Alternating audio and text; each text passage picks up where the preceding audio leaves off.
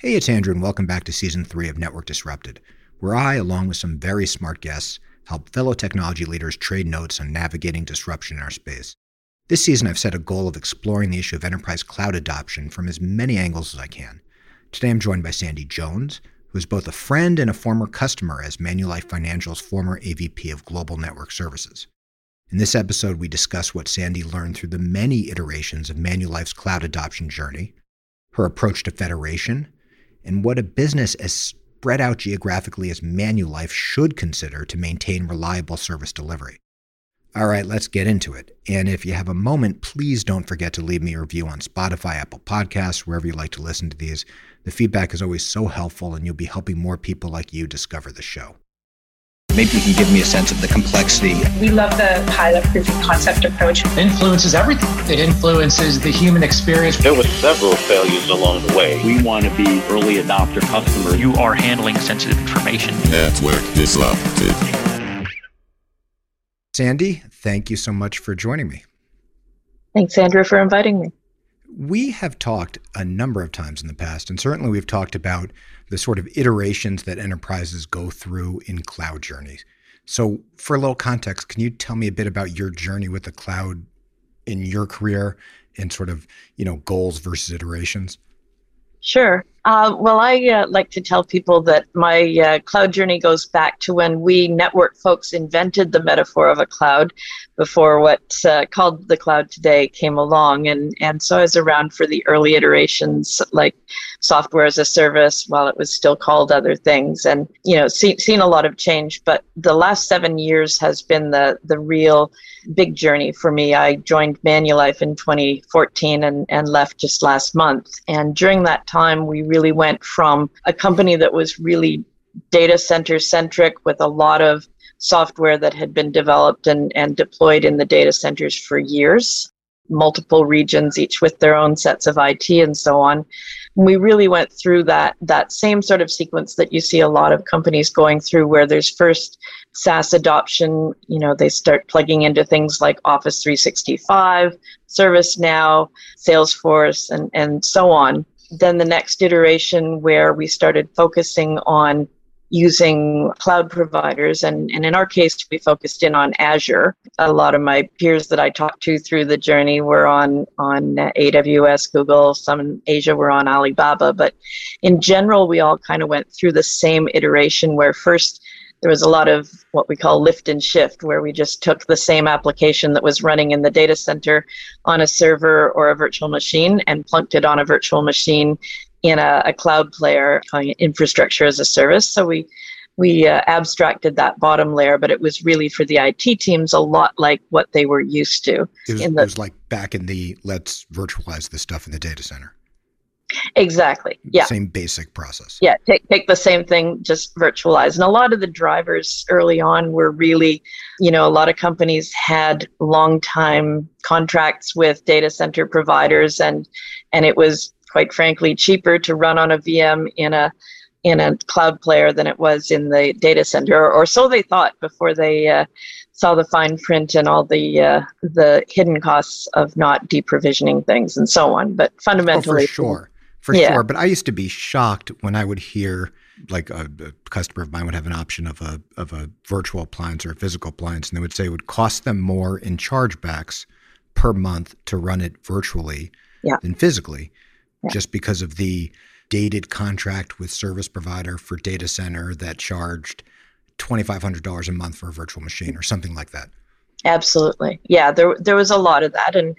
And colleagues across the industry, it seems to be the same story. We were using different providers in different regions and similar stories. But that first iteration was really sort of about moving from data center to cloud platform, but without really changing a lot. And then in the next iterations, you started to see different parts of the business taking advantage of being in the cloud, doing things like we had one big project that's been talked about publicly, where the software that insurance companies use to figure out how much they should charge you based on your personal risk. We had dozens of those systems running in all parts of the company, some from legacy M&A activity, others just lines of business.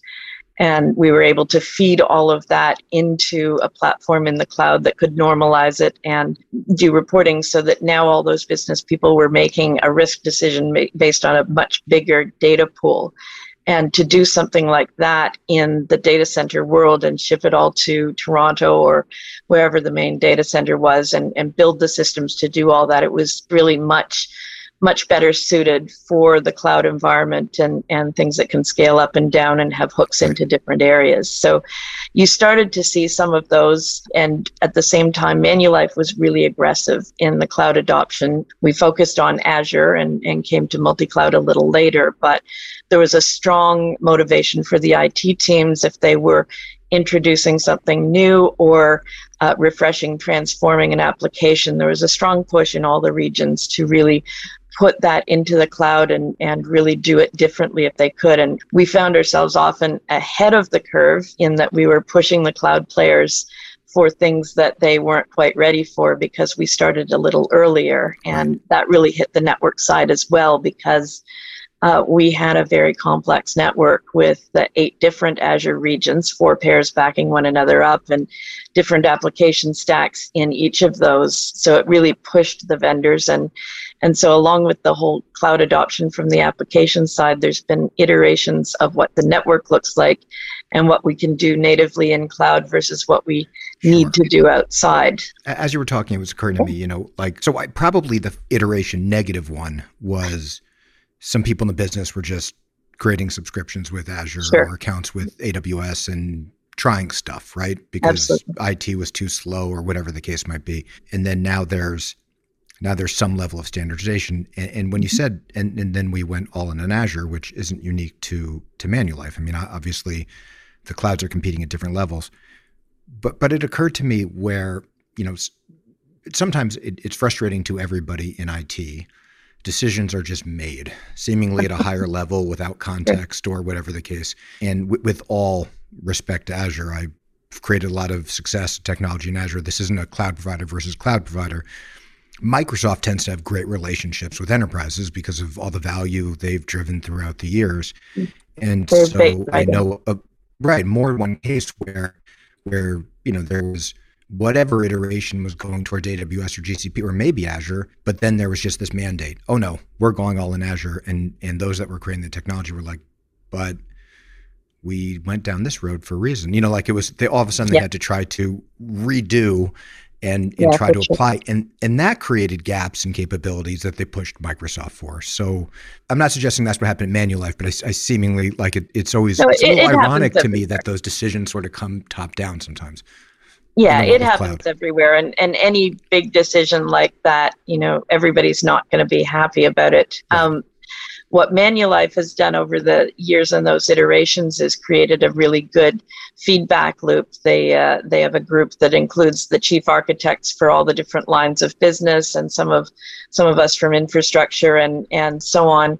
So there's a process to go through when those big technical decisions, or ones that aren't quite that big, but those decisions are being made that have implications across the enterprise. But yeah, early on, some of those big bets were made. And for whatever reason, I think, as you said, Microsoft was very baked into the enterprise. So you saw, at least from where I was sitting, a lot of enterprises went in on Azure, whereas a lot of small and medium businesses went more over to AWS and Google. And of course, as they've grown and thrived, that's put a nice big base of customers there. But it's really something that you can't decide by committee. And at a certain point, I think that those decisions have to be made.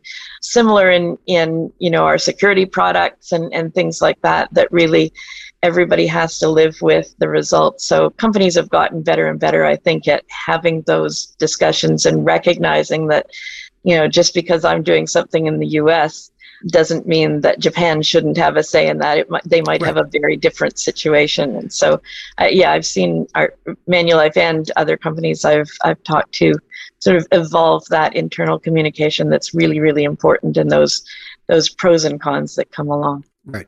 I think some of the capabilities they have are so differentiated that they're the obvious choice for this, or this. And I think when you look at that sort of broad No, we've decided, and yes, at some point it'll be multi-cloud, but we've decided to go in all in somewhere. Well, then the question comes, okay, so maybe one cloud provider isn't as good in this area, or doesn't have a long-term storage solution, or doesn't have, there's something they're lacking. And so, well, part of, I think, what they're really good at is adding those services over time when they're pushed by their customers.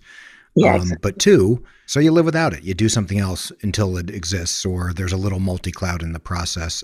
In other words, and I'm sure I'm going to piss off somebody, but I think they like to believe they're more differentiated than they are. There's technologists that can craft solutions given the pretty big toolbox they all come with in terms of services. Yeah, they're all well situated to add the features as needed. And it's not unique to cloud players as well. I always, my advice to people choosing technology is look past the current feature set. Right. Because a year from now, that could be equal. Look for, what's the real differentiator? What are they able to do that somebody else can't do? But the other thing, at the beginning of the cloud journey, there was a lot of talk that, well, it's just cloud, it's all the same, so it doesn't matter, before those companies really got good at telling their particular story. Right. And a lot of the early part of the cloud journey, and still today, companies that are just adopting, they sort of go in thinking, okay, well, it's in the cloud, so geography doesn't matter anymore, platform doesn't matter, it's just out there. And I've seen a lot of companies and a lot of IT teams go through that learning curve. I tell a story about one of our early projects where I had just joined the company. I was maybe 6 months in and met a fellow in the hallway who found out I was network, and he said, your team is great, you've done all this stuff, and told me all about his big cloud project. Great, we did that. I didn't know him yet. But he said, I just have one question. So when my instance in the US tries to talk to my instance in Hong Kong, why is it coming back over your corporate backbone? I said, well, I'll have to check that out. But did anybody from your team mention to the network team that those sites talk to one another? Right. Well, no, it was just an assumption. They were both in Azure. Don't they just talk? And right. So there's been a real learning curve of, within infrastructure teams, but also the IT teams understanding the implications of infrastructure. And no matter how complex or simple it is, geography is still pretty much a going concern. And, handoffs between companies need to be thought through. So we were able to fix that pretty quickly, but I've seen that same conversation happen a lot of places. Yeah. No, I think one of the remarkable benefits of the cloud is being able to, the barriers of entry are gone. You don't need to build up this massive set of capital in order to go deploy and test something. You can build something rapidly and then scale it, if it's built appropriately. And so I always think lots of decisions are made locally, as if this stuff is going to be running here, and it's always going to be running here, and the users won't be here. And so great, done.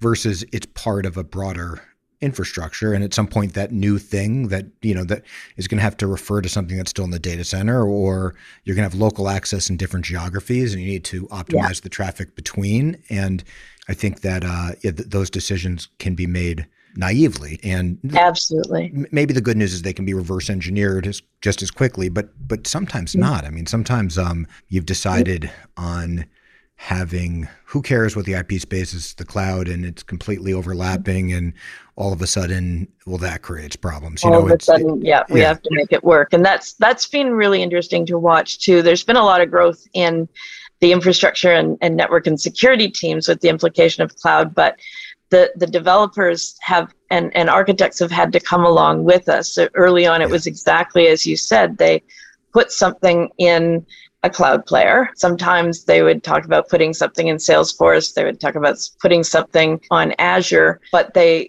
didn't know at that point to think through, well, the customer is connecting to Salesforce, but then Salesforce is making a call back to our data center, which is calling something that's in the US Azure and back and forth. And so there's still, I think, a long way to go with architects really understanding the implications of those things. But I've seen a lot of growth with those teams over the years, understanding that, hey, if we can look at what the service is end to end and cluster those things. And also over the years, it's gone from really sort of independent views of we're just going to put something there to really looking at where the clusters are of capabilities. And, if you look at where the network providers always came together, that goes way back to the meet-me's in the 90s, you've now got the big data center providers like Equinix and so on. You've got the cloud players are right there. And so you've got a really dense set of infrastructure. And now we're starting to see the virtualized and network edge service providers show up there, the SD-WAN players who have gateways. They're in those same spots. The SASE providers, they're in those spots, and they're all sort of trying to eat one another's lunch. But it gives an enterprise an ecosystem at those points geographically, rather than just a cloud player where, we used to have to run traffic all the way to our data center to get some security to go over that sort of last mile into Azure, whereas now Azure can do some of that for itself. We have cloud players that sit close to Azure. And the other thing we've sort of mentioned but not really looked at is where are the users? Yep. The users in a big enterprise have always been scattered all over the world. Yep. And cloud starts to give us the ability, if we use it, to scatter the capabilities closer to the users. But a lot of the early additions were, somebody in London would still be coming into a server in New York. Right. Even though they were on a cloud player that also had servers in London. And right. So... Right. That goes somewhat to re-architecting the applications, as you said, because if the application was, passive, active between North America and the UK, and only one worked at the same time in the data center, and that's what we moved up to the cloud, then it's still the same way, right? I think Netflix has really taught a lot of people how that works. And, they're just one example, but I spent 4 years or so based in Hong Kong, and I used my same Netflix account, my same machine, my same credentials. But if I happened to be in Hong Kong or Singapore or Japan, Toronto, wherever, I would be getting content that's from the area that I was in. And that was always a good sort of way to explain to both the business and the developers the benefits of having that content close. And, CDNs were a big thing, but they were complex. And now they've become a bit more nimble, I'd say, and then the ability to have some of those other services. And that most of the cloud players, certainly the SaaS players, have really upped their game in terms of distributing content and capabilities. Microsoft was ahead of the curve, as you might expect, with Office 365 and introducing front doors where they could, detect, she's in Seattle today, we'll put some of her data there. Right. And that was really great for travelers. But I think it's also been really great as the networks move and shift, and it's one of the reasons why we were able to move all the users to home. I mean, we didn't have much impact on users at all. We were very ready for it. Other companies, maybe not quite so much because it wasn't built into the culture, but it would have been much harder and much longer a curve to adopt that work from everywhere if we were still operating just on single data centers and not having that kind of flexible infrastructure in between. Yep. Well, one quick thing on Netflix. This American who moved to Canada, Toronto, 8 years ago, got super annoyed a few years ago when they got really good at detecting VPNs and other mechanisms to avoid their country. But, so I can no longer see my American Netflix here, but there's mechanisms to do it. But the content, God, whatever. I'm now Canadian. I don't want to see the American content. Anyway, regardless, the thing you stressed, I mean, in sort of clustering these applications together, and it's something that, I believe in with every fiber of my IT being, which we've discussed a number of times on this podcast, is just, I think it's so easy to fall into this, we're going agile, we're going Scrum, we're just going to build this thing, and just forgetting about, and not dissing those processes, but dissing certainly a lack of any upfront architecture. You're trying to create scalable and reliable applications that have all sorts of dependencies, and so you need to consider the larger picture, and you can't have 30 different application teams around the world work on different things, just create this, let's hope they all come up with the right architecture, because it's not going to happen. That's it exactly. There are things that can be done in small pockets, and keeping those things agile within that bigger framework is amazing. 100%. But it's like anything else. Is the answer the far right of the spectrum, the far left of the spectrum, or somewhere in the middle? Yeah. It's the same with agile versus planning ahead, and yep. Always in the middle. And I think developers have really come a long way in understanding those things, and so you see more solution architects looking at, okay, here's the big picture.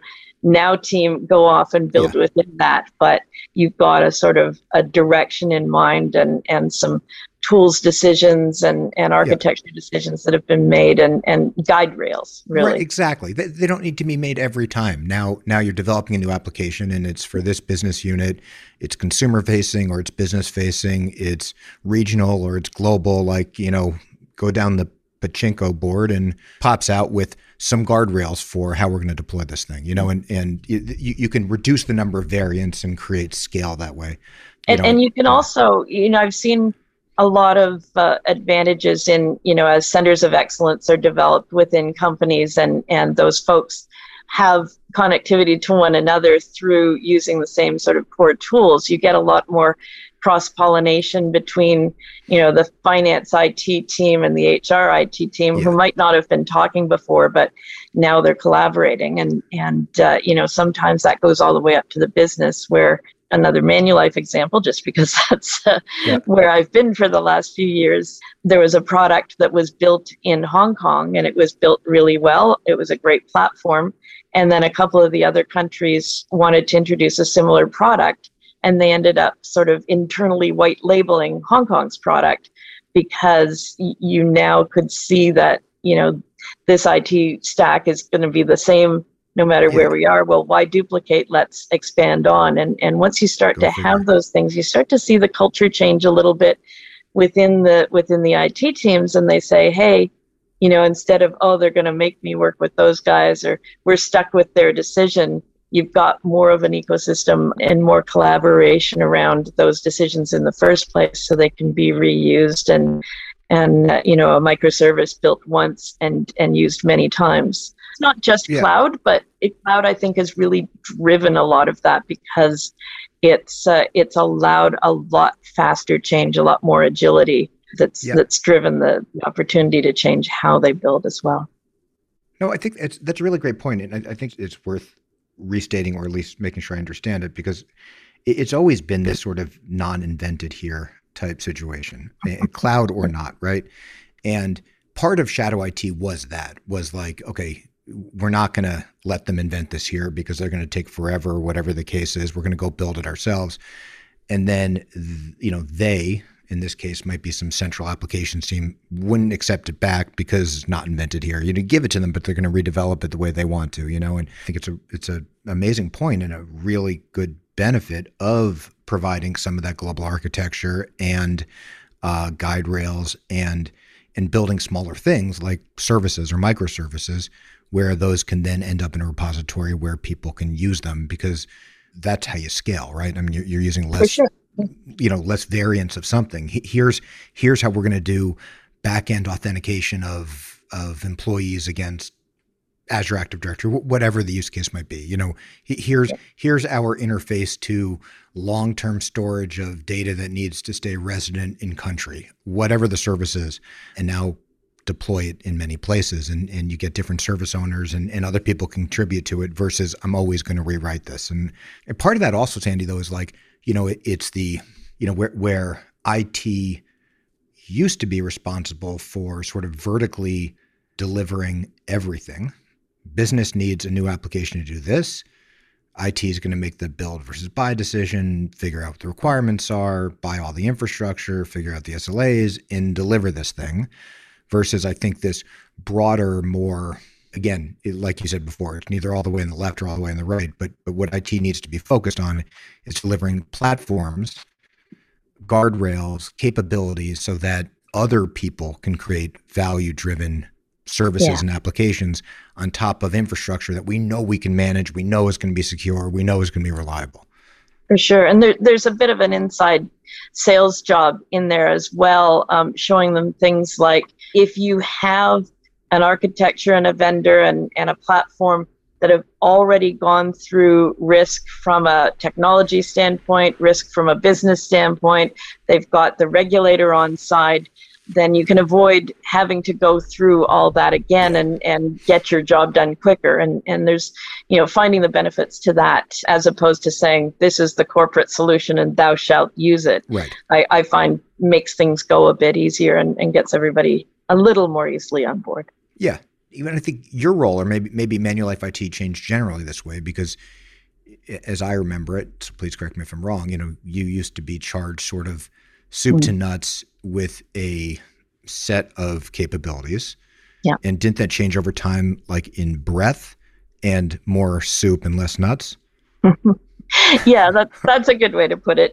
Manulife, when I joined, was just in the process of really finishing the creation of the global teams for the various infrastructure towers. So I gathered up network people from all the different business units in all the different countries, and we strung together a network team. And I had everything from operations through to strategy. By the time we got to, I think it was 2019, we were really starting to see a lot more difference in how the businesses we're supporting were operating. And Asia being 12 or 13 countries with an extra regional layer in there that was starting to do some of those guardrails and so on, versus Canada and US, which were both big on their own, not growing as fast as Asia, but each one was substantial, and you had the country, the business unit, and the region were all the same. So they had different problems, different opportunities, and so we started shifting more to a more regional structure. And what we did at that point was put most of that breadth in regional buckets, and I had to make a decision: would I be regional for Asia? For the build and run or operations and engineering piece? Would I do that for North America? Or would I take the thinner, but in my view, a bit more interesting chunk, which was strategy, transformation, standards, and do that globally? Right. And I see the company moving even more and more to that regional model, because even the strategy and transformation, we got to the point where really a lot of our decisions were, you know what? Asia, you go ahead and do that. And North America, you go ahead and do that. Those don't conflict. They don't have to be the same. But here's the three places that they have to meet. Right. So for instance, our new firewall and intrusion prevention standard said, you can use either of these platforms. This is your default, but here's the situations where you can use the other one. And that let us plan the big shift that's underway right now away from IP addresses and ports and things to identity and context and tags and rules that the business can understand.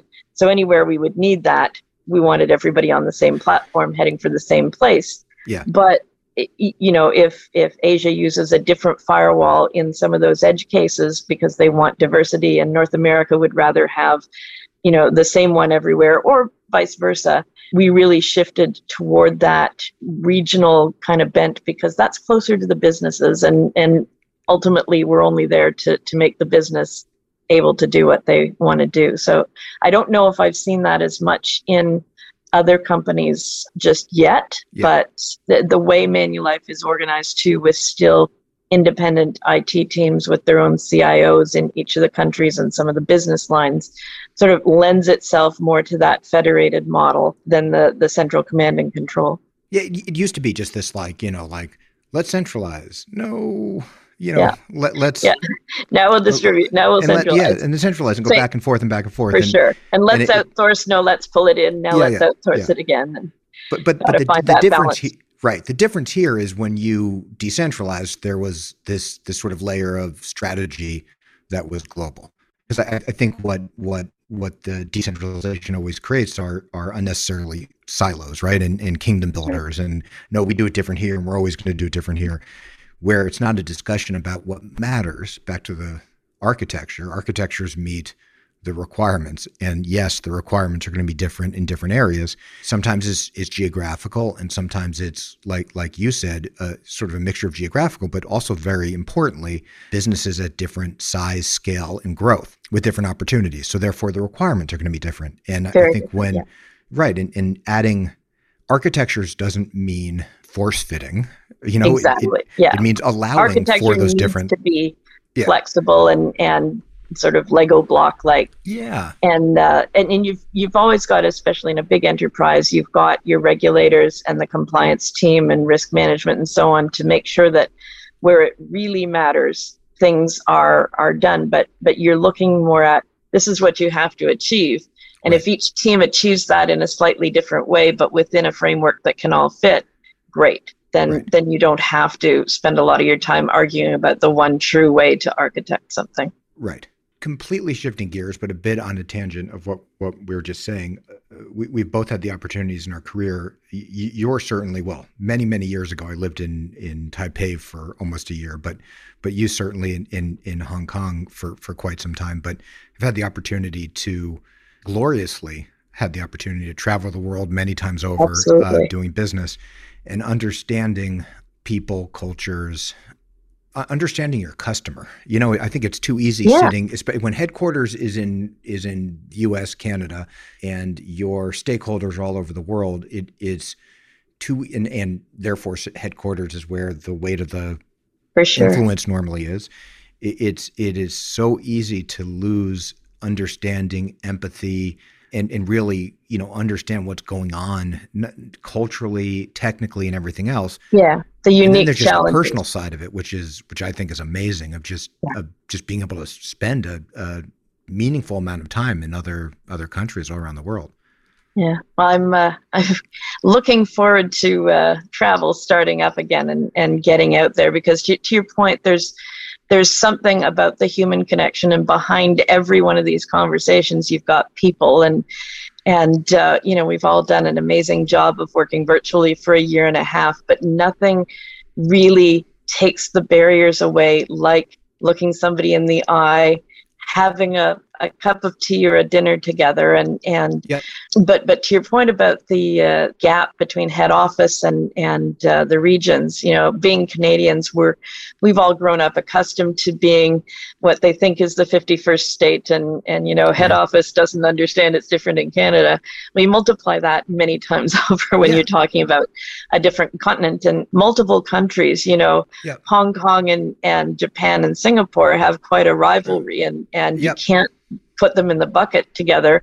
But then when you go into places like Thailand, Malaysia, Indonesia, it's a very different environment there as well. And not only do you have the empathy problem on the head office end, I can say, I think without annoying too many people, that it exists a bit on the other side. Head office is a 4-letter word. And, I had to really prove once I got over there that I wasn't a spy from headquarters, and I wasn't there to, inflict what headquarters thought on them. And it really did take some time. We're both living in Toronto, and you get used to, we're a really multicultural city. You hear other languages all the time. You just take for granted that you understand global cultures because you have Chinese friends and, Iranian friends and wherever. But being dropped somewhere where you're not the default, whether that's in another culture or, hey, it's just not head office.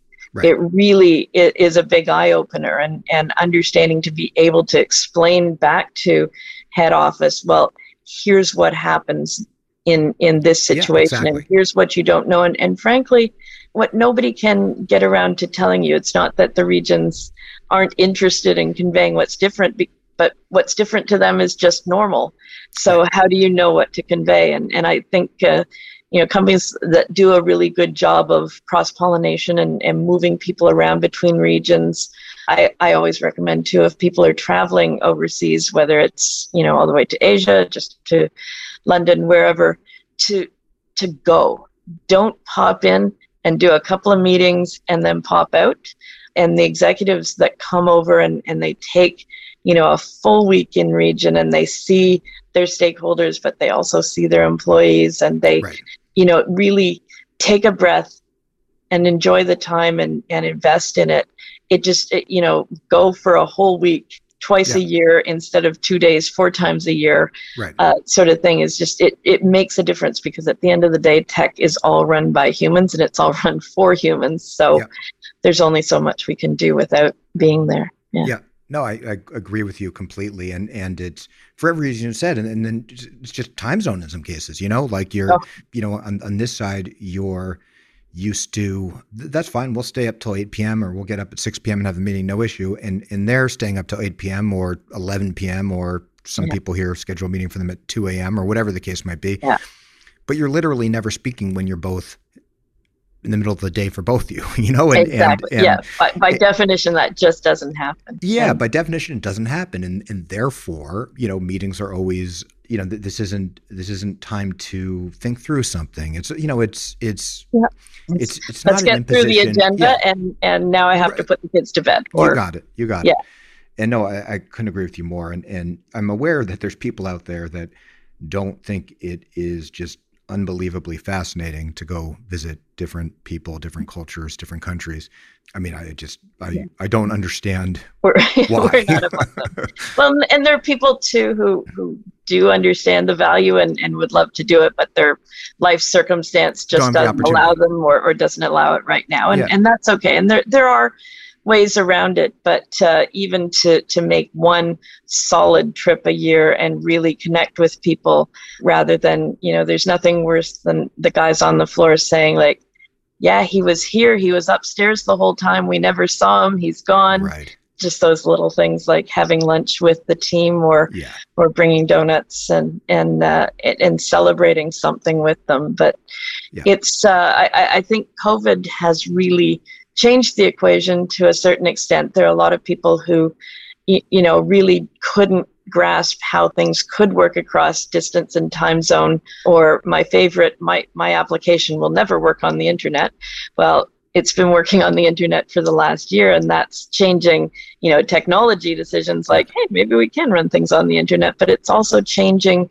People are valuing, the time we're not in the office. They're really aware that, it is different. I would like to get back in the office, and maybe it's not full time. And, Manulife and all the jobs I've really had tend to be dispersed over distance. So going into any one office, I never see my whole team, all my stakeholders, but there's definitely a difference between not seeing them every day or not seeing them all together versus just not seeing them. And it's interesting to watch different companies taking different approaches to where is that balance and what's going to work. And really what's great is to see one size doesn't fit all. I'm seeing most companies are saying, hey, we recognize that, roughly 30% of you want to be back in the office full time.